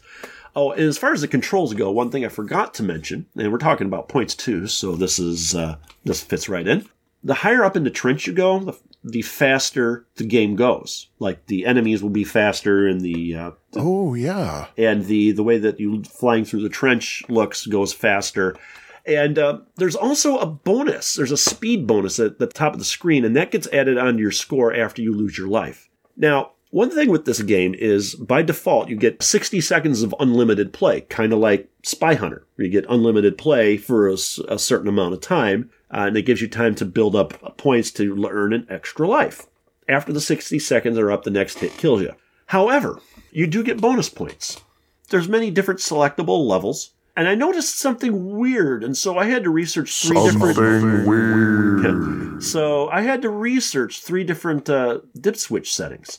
Now, first of all, you're a dip switch setting. Well, I'm going to take my Space Encounters and go home. Wow, that was improv. So what happens, first of all, you put your coin in the machine, and it will say you have credit and then the number 1 in a square. You can't start the game right away, though. You pull the trigger to start, but what happens is you have to wait for the screen to change to say, pull trigger to start. Now, when you put your token quarter in or whatever, it'll tell you how many points until your free life. And the dip switches has many different settings. 2,000, 4,000, 8,000, 4,000, 8,000, 16,000, or 5,000, 10,000, or 20,000. I have that written down wrong in my notes. Let's just change that, even though nobody will see this. However, I noticed something weird when I was playing this. I've been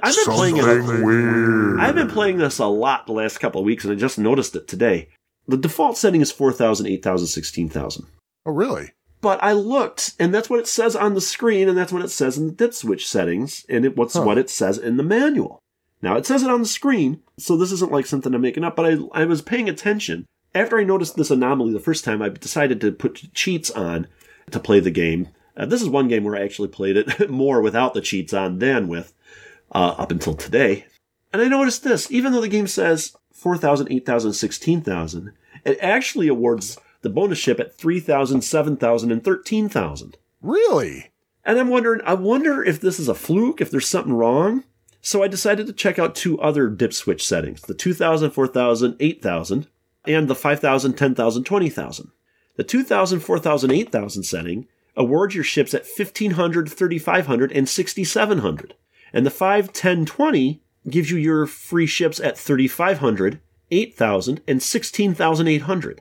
Are you sure you didn't have any bonus points built up that it might have factored in? No, because the bonus points don't get awarded until after the game is over. Isn't there like an ongoing tally, though? Yeah, but the ongoing tally, again... Oh, you mean maybe it takes that into account? That's what I'm thinking. Oh, you know what? It might. I didn't think about that. But the reason I didn't think about that, though, is because it doesn't add those points onto your score until the very end for your total. So maybe it does take them both into account. Okay, I'm definitely going to check that. You might be right on that. Yeah, because what's interesting is, I know I'm jumping a little bit ahead here, but Twin Galaxies says that the default dip switch settings are 2,000, 4,000, 8,000. When I loaded it up in MAME, it was 4, 8, and 16. So they might be right. I don't know. But I played the 4, 8, 16, and it awarded at 3, 7, and 13. The only thing is that when I was doing it the one time, I don't think I had 3,000. I'm going to check that again. But I still found that very, very interesting. That would be weird if it does count the bonus points in with when it awards. You know why they might do that, though? Let's say like you're on the 4, 8, 16 setting. At the end of the game, when you lose your last ship, you have 3,900 points. If you add your speed bonus to that, it would award you enough points to get the free ship. And maybe the machine doesn't know what to do with that. So maybe that's factoring that in while during the play. It prevents that from happening. You see what I'm saying? That's just weird.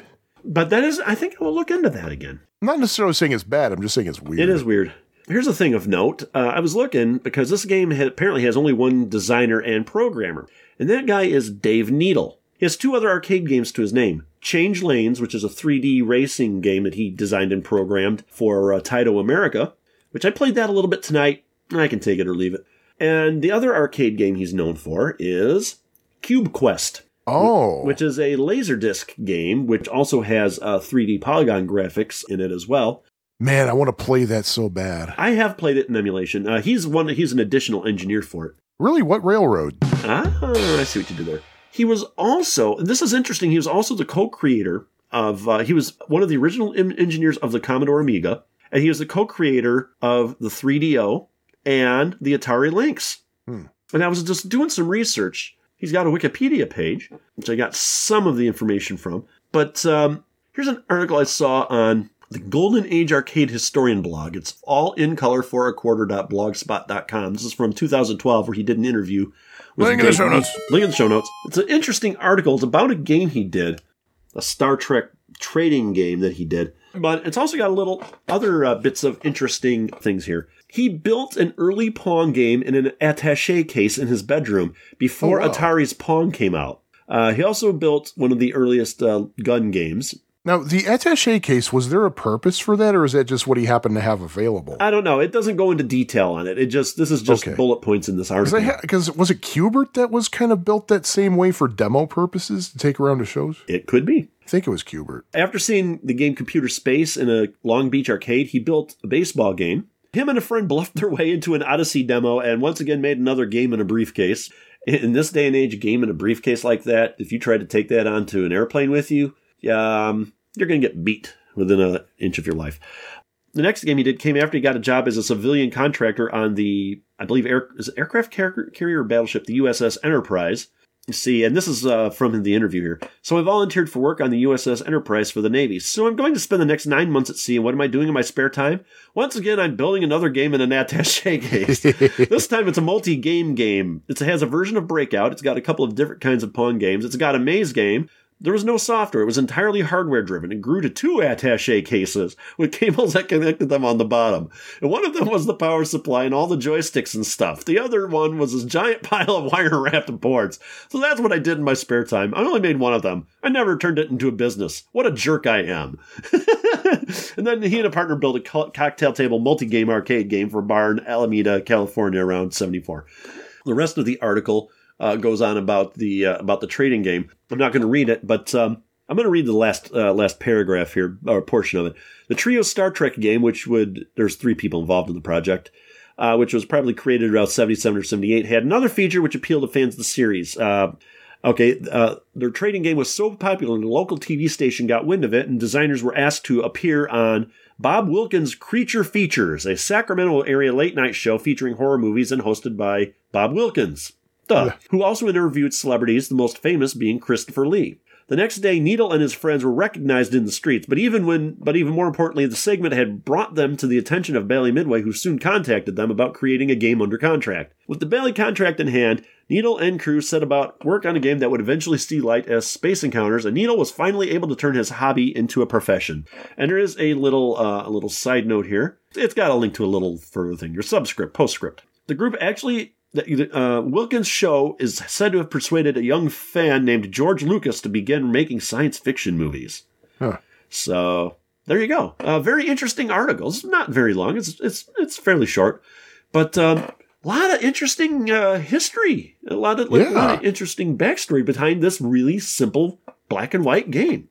I don't know if it's black and white or it has a little color. It's hard to tell in emulation. I'm thinking it is absolutely black and white. I'm pretty sure it is. But there you go. So, Sean. Yeah. Do we have any scores for the game? Yeah. There are definitely scores for the game. Arcade.com is, by the way, both Twin Galaxies and Arcade.com agree on the settings being at 2,000, 4,800, 8,000 with a time of 45 with bonus enabled. So they're in sync that way. Arcade.com has John P. McAllister as their top scorer at 70,076. Twin Galaxies, however, their records show Robbie Lakeman as having the record, 27,769, which was verified June 24th, 2012. By the way, JP McAllister's score happened at the 14th Annual Classics Championships at Fun Spot on June 3rd, 2012. So both of these records were very close together. In fact, I wonder if Robbie Lakeman's Twin Galaxies record was set on the same day.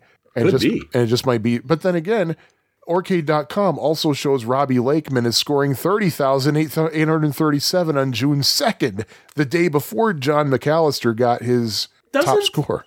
The contest at FunSpot, isn't that live adjudicated by Twin Galaxies? I know FunSpot and Twin Galaxies has a pretty close working relationship. I don't know. I don't know. At least it seems like they do. The thing is, like, Robbie's Twin Galaxy scores was verified by DVD.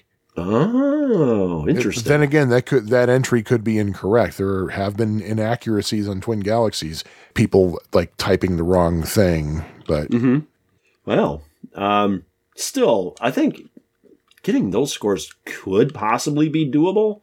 But I have a feeling it's going to take a while to get that far because it takes a while to get to 10,000 points. Yeah, if you can do that. It's a low. I think my high score, playing it was like around 12,000. Something in that neighborhood. But I like this game. I've always liked this. Now, I know your answer to this. Where's the first place you've ever played it? Or Nowhere. You've ever seen it? Nowhere. Where in my case, it was the Hillcrest movie theater in Crest Hill, Illinois. Yeah, It was right next to the Battlezone machine. Huh. And I recall that. And I've seen it from time to time. It's not that common of a game. I couldn't find any information about how many units were produced or anything like that. But apparently the Route 66 arcade in Atlanta, Illinois has it. Yep. I was over on their website today, and because it's the same guy that owns the arcade museum in McLean, Illinois. The same guy runs it. They're like 7 miles apart. But I couldn't find any mention of the Route 66 arcade, so I'm wondering if it's still an ongoing concern. So I sent an email out, but I haven't heard anything back yet. Well, it's listed there on arcade.com, but who knows if that's up to date. Who knows if that's correct, right. So if they do have it, I do definitely want to make a trip. I'm telling you, Sean, you and me sometimes have to do a road trip just to hit those two places. I think that'd be a great way to spend a day, just going down there. Maybe we can hang out in Bloomington. Oh, that sounds exciting.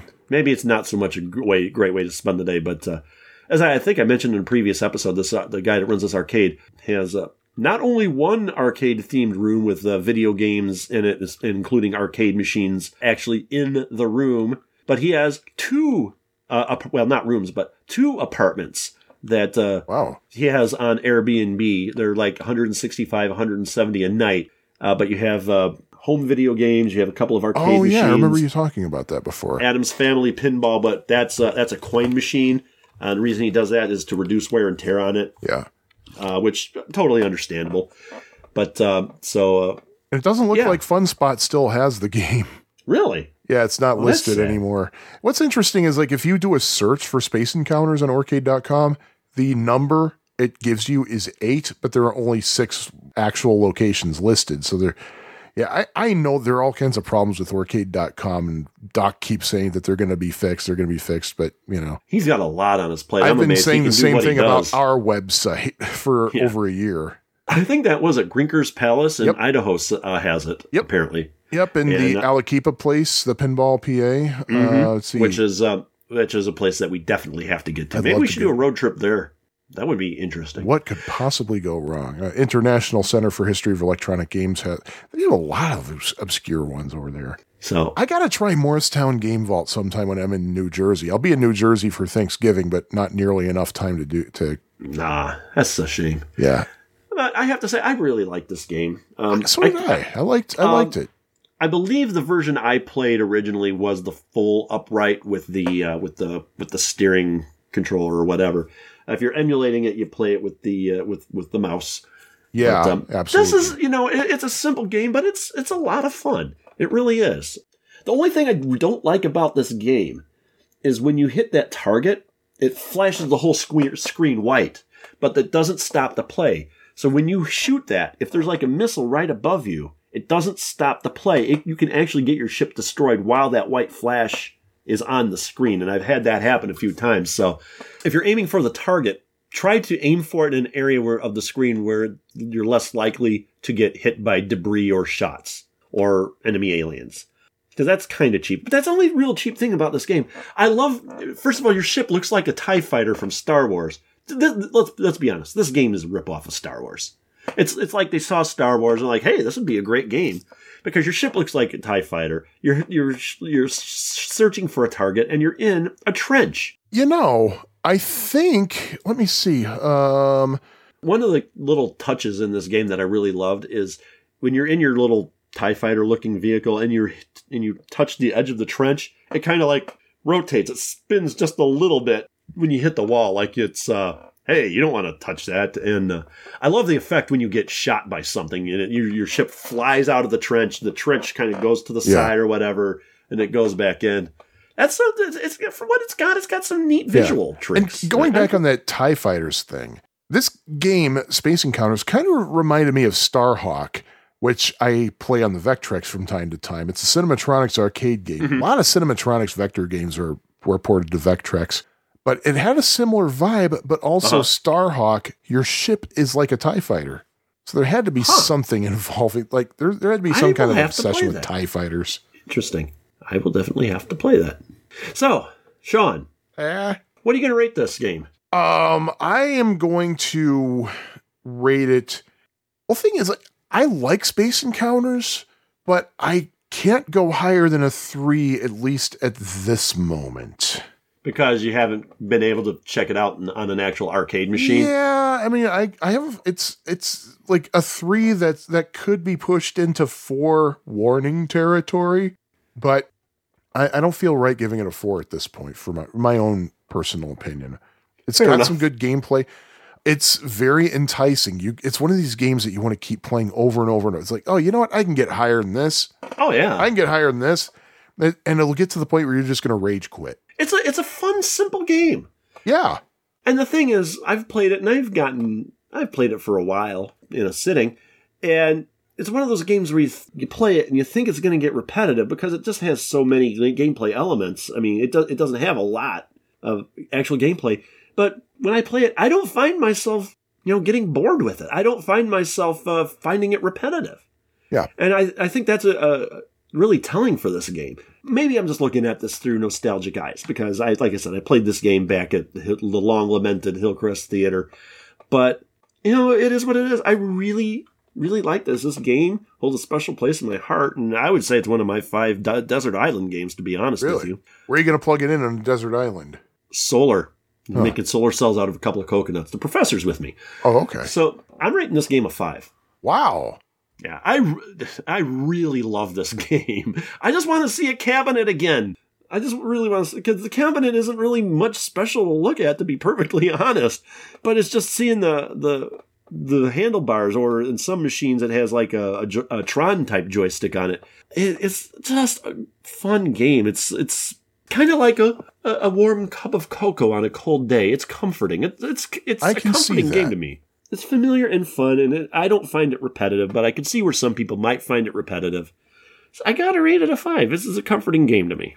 I don't know. I can't think of any other way to put it. Oh, well, think harder. Oops, I pooped a little. Oh. Okay. Okay, no, great. I'll think more later. I gotta change my pants. Oh, okay. Well, while you're doing that, why don't I introduce the listeners to Buck Rogers' Planet of Zoom? Huzzah! Huzzah! Buck Rogers' Planet of Zoom. Or as it's known as in Japan, Zoom 909. It was released in December 1982, if you believe the various sources that are out there, by Sega Enterprises Limited, although the U.S. manual's copyright date is 1983. So either 82, 83, whatever. Oh, speaking of Sega Enterprises Limited, remember when I was out in California in the first episode we recorded when I got back, I was talking about how I didn't have enough time to go to Luna. Yeah. Or it was too far away because it was like a 20-minute drive and I didn't feel like dealing with that. Well, I saw Sega Enterprises' address on the Buck Rogers manual, so I looked it up to see if that was anywhere near Luna, and I was going to be like, oh man, does Ian know that? But no, it's nowhere near Luna. But here's the thing. Luna has 2 locations. I learned that Luna's other location is in the same neighborhood where my wife and I were spending our time in San Diego. I could have walked there from our hotel. Oh, you missed an opportunity. I missed an opportunity. But oh well, going back to Buck Rogers' Planet of Zoom, Zoom 909 if you prefer, that game was programmed by Hideki Ishikawa. And I don't know exactly what this means, but there is a credit for security. Security by Masatoshi Mizunaga. What kind of security? That sounds like a firm of some sort. Security by The name you Okay, just but mentioned. why do you need security in a video game unless it's some kind of copy protection or something? I You don't know what? That could be because Sega games were notorious for having copy protection, and some of the copy protection has produced problems later on. I think we touched on it in the Moonwalker episode, I believe. Yeah, like the suicide battery, Yeah. as they called it. Well, I don't blame them because I believe Sega was hugely victimized by piracy in their early days because they were located in Japan and all their games were being knocked off by American pirates. And the pirates were successful because it was a lot cheaper for arcade operators to get games from their American counterparts rather than to have Sega ship them out.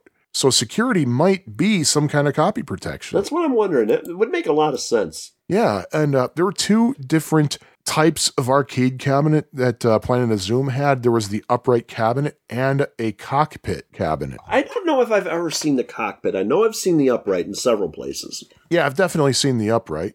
And you got a control panel that has a trigger joystick, and it's ambidextrous.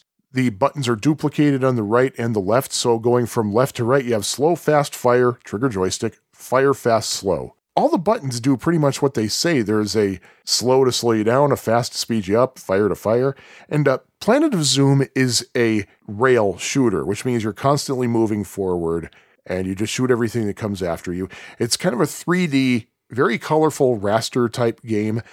And my thought while playing this was, it's like Space Harrier, except I don't hate it. It looks a lot like Space Harrier, but I think the control is a lot better. The thing is, though, having said that, I know I'm getting way ahead of myself by talking about my opinion of it rather than the gameplay. There's not much to the gameplay at all. You just move around the screen, you shoot stuff.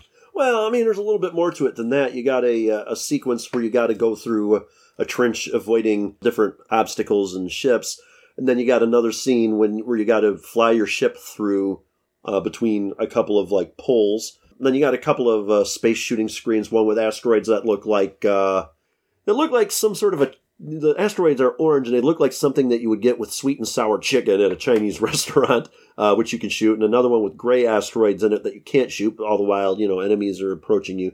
There's a kind of a generic-ish scene on the Planet of Zoom where you're just shooting everybody. Then, of course, there's the boss mothership or control ship or whatever they call it battle.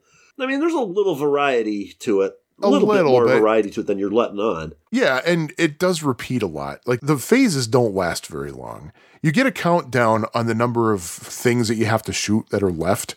And the thing is, you don't even really have to shoot all of them to advance to the next phase. It just gets you bonus points on the timer. Yeah. Now, I've mentioned before Planet of Zoom without actually saying the name Buck Rogers. And it's quite simply, as far as I can tell, there is nothing Buck Rogers about this at all. I think the spaceship kind of looks like Buck Rogers' spaceship, but that's about it. None of the characters are in the game at all. Yeah, there are no characters, and I just hope they didn't pay a hell of a lot of money for the license to... Most of the home versions are the Buck Rogers title. And I'm thinking, man, if they're licensing Buck Rogers, they're not really doing anything with it. This game came out, when did you say? It was in... 82, 83. Okay, because there was a TV series, Buck Rogers in the 25th Century, and that was 79 to 81. Yeah. So Buck Rogers' mania was long gone by then. Oh, and speaking of which, Duck Dodgers. In the 25th in the 24th and a half century. Yes. Thing is, Buck Rogers really was in the 24th and a half century because the character Buck Rogers was a World War I vet. And there was long story short, he was basically cryonically suspended in a way from radioactive gas. And he woke up in 2419, which is the 24th and a half century. And the place where the TV show takes place is actually called New Chicago. Ah. And there was actually a theatrical movie before the TV series came out.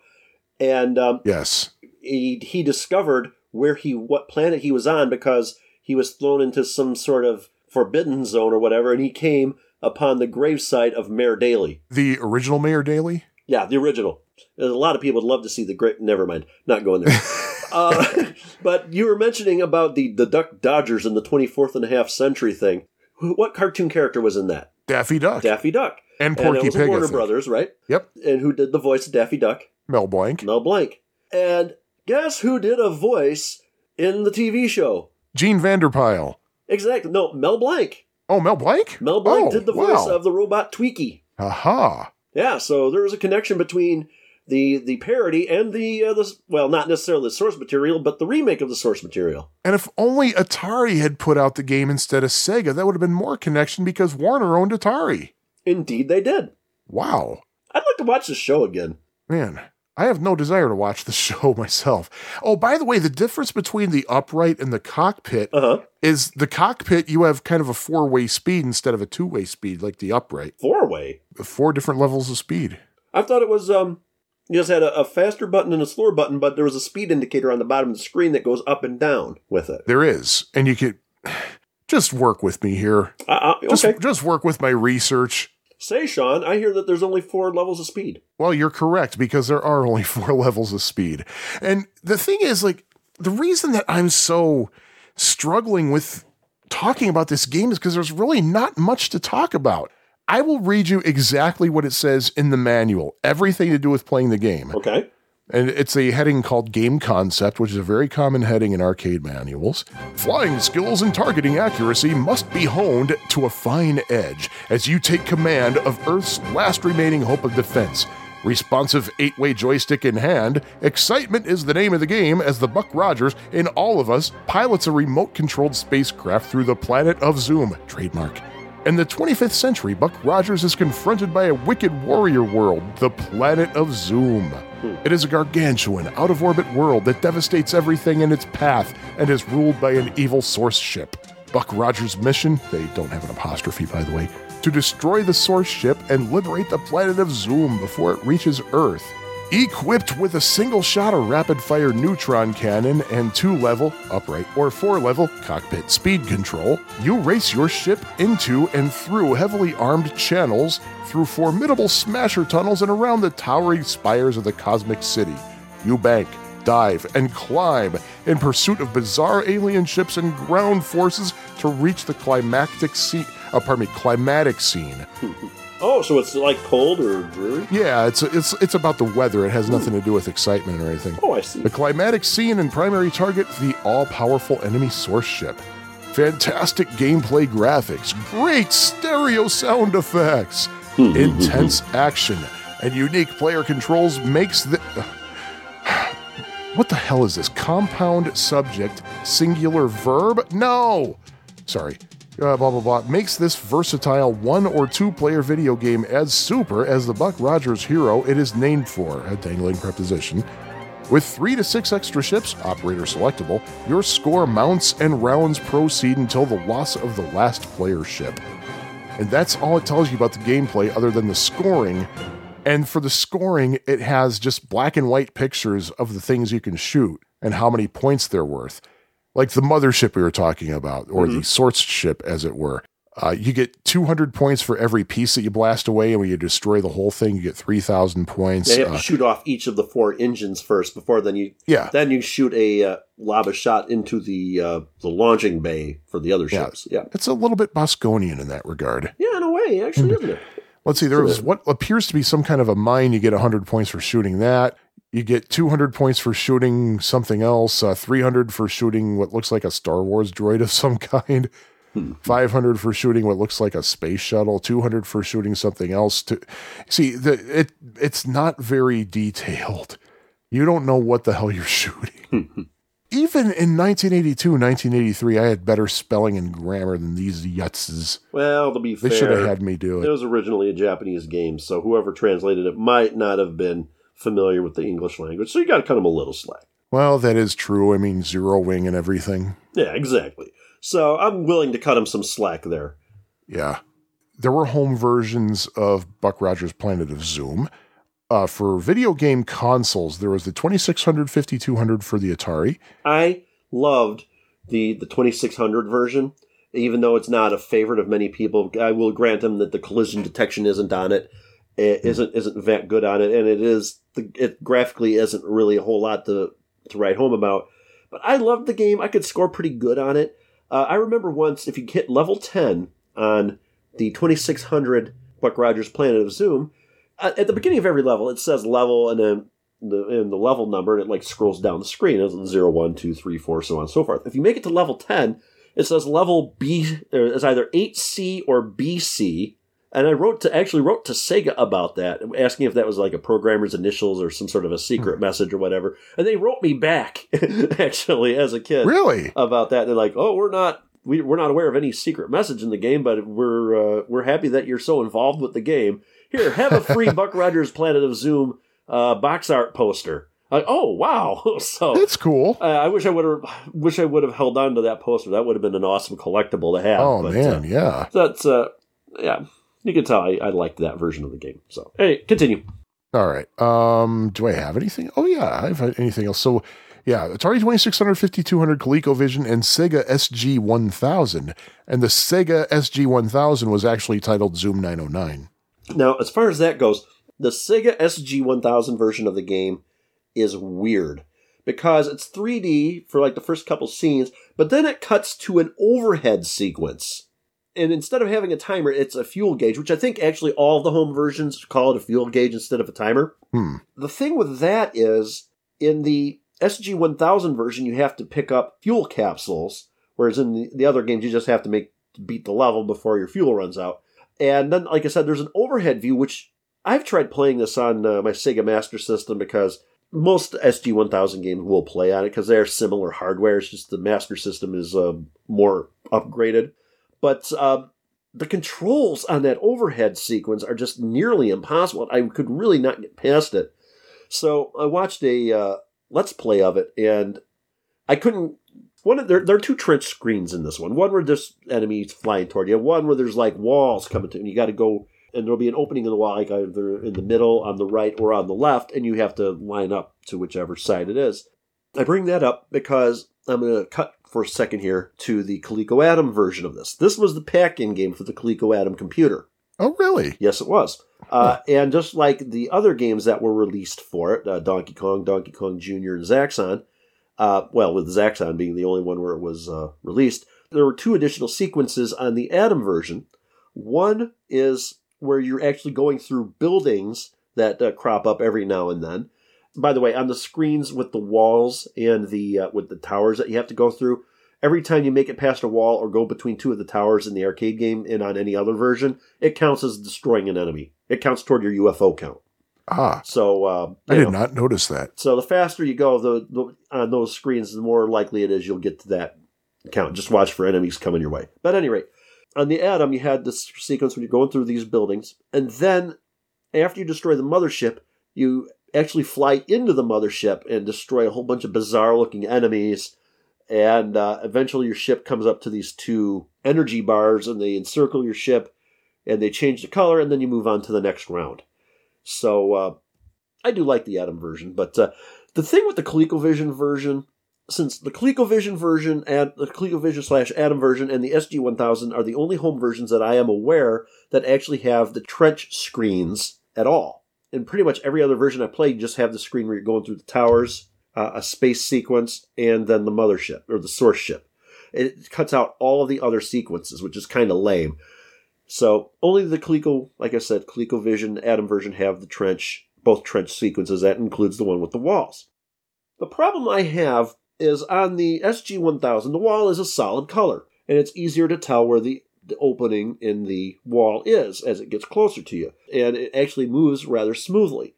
On the Adam version, the wall has like these diamond patterns all over it, and when it's in the distance, it looks like the wall is whole, and until it gets like a step closer to you, and then you can see it, and it's really kind of lame they couldn't have made it. But the thing is, on the ColecoVision Adam version, the wall kind of jumps. It's like choppy animation. But the thing is, when you're playing something in 3D, and say it's got a pattern in it, you expect that the pattern to start out small and then get bigger and bigger and bigger and bigger as it comes toward you, right? Like the effect of 3D. Like a sign down the road isn't the same size in the distance as it is close to you. On the Adam version, it's got these diamonds on it, but they don't start small. They start out at full size, and as you get closer, they just add another row of diamonds to it to simulate the illusion of the wall coming toward you. And I thought that was kind of lame. They could have done better. The SG-1000 version handled the walls better, I thought. But from what video I've seen of it, like I said, I couldn't get past the overhead screen on the SG-1000. But those are my thoughts on the home versions. So I do like the Coleco version better because you can actually get through the it's easier to get through a round versus the SG-1000, where I still don't know how to get past that overhead screen. I don't even know why they have it. It doesn't make sense. But remember, SG-1000 is Zoom 909. However, the Zoom 909 arcade game doesn't have an overhead screen either. So there you go. Yeah. I'm done with my little rant. Good. And where was... Oh, yeah. There are the other computer versions. There's the Atari 8-bit had it, Commodore VIC-20 and 64, Apple II, Sinclair ZX Spectrum, Texas Instruments 99.4A. There were two versions for the PC. There was one you ran in MS-DOS and one that you just booted right into. There was a version for MSX, but that was under the title Zoom 909. And there was a version for Amstrad CPC that was actually called 3D Fight, which is kind of a generic title if you ask me. In fact, if you don't ask me, that's kind of a generic title, 3D Fight. So, yeah. Jimmy, the G, where did you first see and or play Buck Rogers' Planet of Zoom or Zoom 909? I first played Buck Rogers' Planet of Zoom at Putt Putt Golf and Games. Putt Putt Golf and Games, ooh. Well, I remember one time after I had played it, must have been on a school trip to Marriott's Great America, which... Ah, yes. That's an interesting thing there because the TV show was actually started by Mormon investors, just like Battlestar Galactica was. And Marriott was a Mormon-run hotel/amusement park chain. So take that Is for it whatever. still Mormon run? Because I'm actually staying at a Marriott. And, I think it might be. Huh. Just, you know how hotels will have a Bible in the drawer when you open it? Yeah. When you go to the hotel, open the drawer and see if there's a Book of Mormon. That should answer probably your question. There you go. Probably answer your question. But I thought that was an interesting another connection. My uncle's a Mormon elder. I wonder if he can get me a discount. Ooh, never know till you try. Yeah. But I thought that was another interesting connection between, there. But anyway, I was there one time and I was talking to a kid and I was playing Frontline and he goes, oh. And he was like, oh, I see you're playing Frontline. I like that game. I'm like, yeah, I don't know. I can't get into this. I like Buck Rogers better. He goes, oh, I don't like Buck Rogers. So don't ask me how I remember that conversation. So inconsequential. That's the first place actually I played Congo Bongo now that I think about it, which is a game we got to talk about. Yeah. I never actually played Buck Rogers in an arcade, but I definitely saw it. I'm pretty darn sure I saw it at the Aladdin's Castle at Lincoln Mall. And the thing is, I never cared much for sci-fi, so sci-fi titles didn't really, like titles that were licensed from sci-fi series didn't really grab my attention so much. I mean, Star Wars was okay. I wouldn't say I'm a fan, but I've seen all the non-prequel Star Wars movies and liked them, and I liked the J.J. Abrams Star Trek, and which shows you right away that I'm not a Star Trek fan because fans hate the J.J. Abrams Star Trek. But just sci-fi just never really grabbed my attention. So yeah, I never had a desire to play it. Huh. But having said that, like I said in the beginning of this segment, I found Planet of Zoom to be basically Space Harrier, except that I didn't hate it. I hated Space Harrier. I'm going to slightly disagree with you there, because I actually kind of liked Space Harrier, but not a huge fan, but I do kind of like it. But I really do like this one. I love the visuals in this game. This game has some excellent scaling, and it's obviously using earlier hardware than Space Harrier. And actually, I think it's there's another Sega game called Galaxy Force, which I think uses the same hardware as this one, which that's a game I've actually seen on the Master System and other home consoles, but I've never seen in the arcade until I think Galloping Ghost has it. Yeah. But I think the visuals in this game are amazing, especially in the screen with... Well, really, anything that comes close, as the scaling is really, really smooth. The game is extremely colorful, and it's amazing how nice this game looks for how early a game it is. Oh, indeed. I mean, you didn't really see anything else like this, as colorful as this around this time. Well, maybe not colorful, but colorful and detailed. This is a really nice game to look at, and I can see where this game is divisive because the gameplay maybe isn't the greatest in the world, but, I enjoy it. I think more people... I think this game suffers from a kind of a stigma that's associated, that can be tied back to 2600 Pac-Man. Whereas people say that if it wasn't for the Pac-Man name, the 2600 Pac-Man would be a good game. I think if you removed the name Buck Rogers from this game, Because, really, let's be honest, Buck Rogers, there's no references in-game to Buck Rogers at all. If you remove the name Buck Rogers from it, and maybe just called it Zoom 909 or something, then I think this game may have had a little bit more of a positive reception from arcade goers. All right, I got to backtrack a little bit. You mentioned the 2600 Pac-Man. What was people's big complaint about Pac-Man? Or what was the one thing that could have made it different? If the maze was the same color as the arcade. What colors were the maze? Black and blue in the arcade. On the home, it was green and orange and blue. Orange and blue. All right. Now I got a question. This is prompted because Ferg recently talked about Kangaroo for the 2600 on his podcast. Oh, I think I know where you're going. What are the colors of the screen on the 2600 Kangaroo? Orange and blue. Orange and blue. What about the arcade version? Brown and black. Yeah, like black background and everything. Yeah. Nobody says squat about Kangaroo for that. So that's WT frack, people. But I think the difference, though, is that the screen layouts are identical and the gameplay is closer to the arcade than 2600 Pac-Man was. It's missing the punchy part, though. The punchy part? Where you got to punch down a stack of monkeys. Oh, yeah, the fourth screen. Yeah, it suffers from fourth screen. Which is my favorite part. Well, it's the only part of Kangaroo I like. I do love that screen in the game. But anyway, sorry to go off on a tangent. But hey, did we give our continue ratings yet? Sorry. No, but did we talk about high scores? No. Should we? I think we probably should. All right, so Twin Galaxies shows Kelly Keenan as having the top score at 1,016,495 back on, verified on April 12th, 1984 by referee. In fact, there are 5 scores listed on Twin Galaxies. They're all from 1985 or earlier, so nobody's been able to replicate that since. But it might be that this is a surprisingly rare game. I didn't think it was rare, but according to Arcade.com, only 3 locations have it. Pinball PA in Aliquippa, Pennsylvania, Galloping Ghost here in the Chicago area, Brookfield to be specific, and Daytona Arcade Museum in Daytona Beach, Florida, which I've never heard of until right now. But Arcade.com is... all right, I'm just going to have you guess this. The Arcade.com high score is 192,278, accomplished recently, August 17th, 2018, at Galloping Ghost. Gee. I'll give you one guess as to who got it. James White? James White. Gee. There's a I know, shocker. shock. I think I read about that recently, actually. He went through the whole sequence of screens like 3 times or something to get that score. Yeah. It must have been more than that because it's not really hard to go through the whole sequence. No, that's true. It's not a terribly high-scoring game either. No, which makes me wonder how long did Kelly Keenan play the damn thing? Mm-hmm. Huh.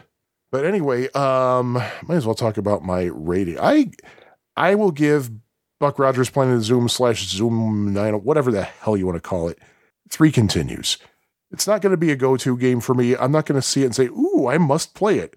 Maybe I'll say, you might as well try it, but I'm going to give this game a 4. Okay. I mean, it's a fine game. Yeah, Buck Rogers I like is a fine it. game. It entertains me. Again, it's not a go-to, but I will play it every now and then. And if you're not a Buck Rogers fan, that will have absolutely no effect on your enjoyment of the game. That is true. I do have to say, I remember another conversation I had with this game. This one was with a schoolmate. We were talking about video games, and he's like, oh, have you seen this game, Buck Rogers? And I'm like, no. And he goes, yeah. You go through all this, and at the end, and then he takes out his notebook and opens it up and grabs his pencil, pen, whatever, and he starts drawing the source ship. You know, he draws a rectangle with another rectangle in it and 4 circles on the corners, and he goes, yeah, what you got to do is you got to destroy the engines first, and he crosses off the engines, and then you got to shoot into the middle of the ship, and then he draws like little lasers going into the middle of the ship. And like, yeah, and then you blow it up at the end of the round, and it's a really fun game, and I'm like, oh, wow, I got to play this. Where's it at? Oh, yeah, it's over at Putt Putt. I'm like, oh, wow, awesome, I'm going to play it. So... it's amazing the things you remember when you're 50. Huh. You seem to be remembering a lot more now that you're 50.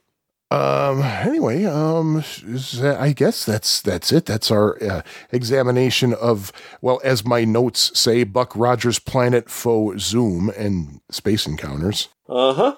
And so, yeah. We should probably reveal the theme. Yeah, we probably should. Yeah, so and it seems to me, I just realized this, I think I say that same thing every week. We probably should reveal the theme or some variation thereof.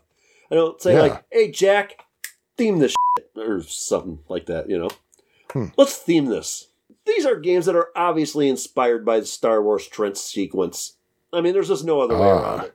I mean, Space Encounters is obviously closer to the Star Wars trench scene. Especially with the TIE Fighter. Yeah, that's obviously a blatant ripoff of Star Wars. Buck Rogers, not as much. Almost makes me wonder if they tried to get a Star Wars license but couldn't. That's a thought. So, I don't know, but the trench sequence is obviously a blatant Star Wars ripoff. There's no way it couldn't be. And let's be honest, after seeing that, when it comes to your video game hardware from back then, a trench like that is actually kind of easy to create in whatever graphics you're working in. I do remember, actually, I programmed in BASIC on the Apple II way back when I was learning computers, and this is thanks to the Coleco Atom that I learned AppleSoft BASIC, because Smart BASIC on it was virtually the same. I actually designed a graphic of the trench in Star Wars scrolling. It was actually not that difficult to do. Yeah, I'm a programmer for a living. That's still more than what I can do. Well, the thing is, back then, basic programming language and stuff like that, you had more control over graphics than you do now. Yeah, that's true. Which is even then, I still wouldn't have been able to do that because I always sucked at graphics.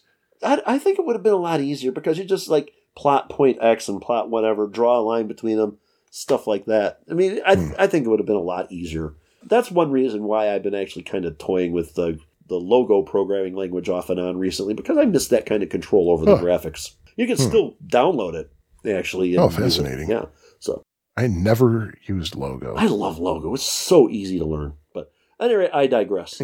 Yes, you do very much. So, there we go. So the games that we're going to discuss in episode 86 will be announced in just a moment, because first we have some people we have to thank for making this episode possible, and this episode has been underwritten by S&M Family Outlet. Yes, sir, S&M Family. And special thanks goes to Michael D'Angelo, Nate Lockhart, New Balance Stores Phoenix, Art Guglielmo, Atari Bytes Podcast, D. Alex, Greg Polander, Jonas Rulo, Keith Sheehan, Kyle Etter, PJ Steele, Richard Grounds, Richard Valdez, Rory the Charles Coleman, Steve Steiner, Tim Foley, and the Underground Retrocade. Thank you to all of you for being Patreon sponsors via Patreon. And Patreon is spelled Patreon. That's whom we have to thank. And of course, as always, thanks to our friend Steve Toohey. Thank you, Steve Areno. Over at Tooheyville, TOUHYVILLE.com. So, Jimmy the G, about what are we going to be talking about next episode? Rockabye, baby. Yeah, we'll be talking about Marble Madness and Domino Man in the next episode of Pie Factory Podcast. Where you always save more money. Till then, 588-2300. See you next time. Hudson 327 Pie Factory Podcast. Oh, man, how many people are going to get that? Even people who are from here. None. Good Lord. Jimmy G, Sean, Pie Factory Podcast, and this is Sean bidding you all Utah Jazz. This episode of the Pie Factory Podcast was edited and produced by Hyde St. Pierre. Opening and closing theme is The Happy L, composed by Sean Courtney. Love theme from Addenda and Errata was composed by Jim Goebel. Follow the Pie Factory Podcast online via Facebook, on Twitter at Pie Factory PFP, or on piefactorypodcast.com. Support the show at patreon.com/piefactorypodcast. I'm only going to say happy things.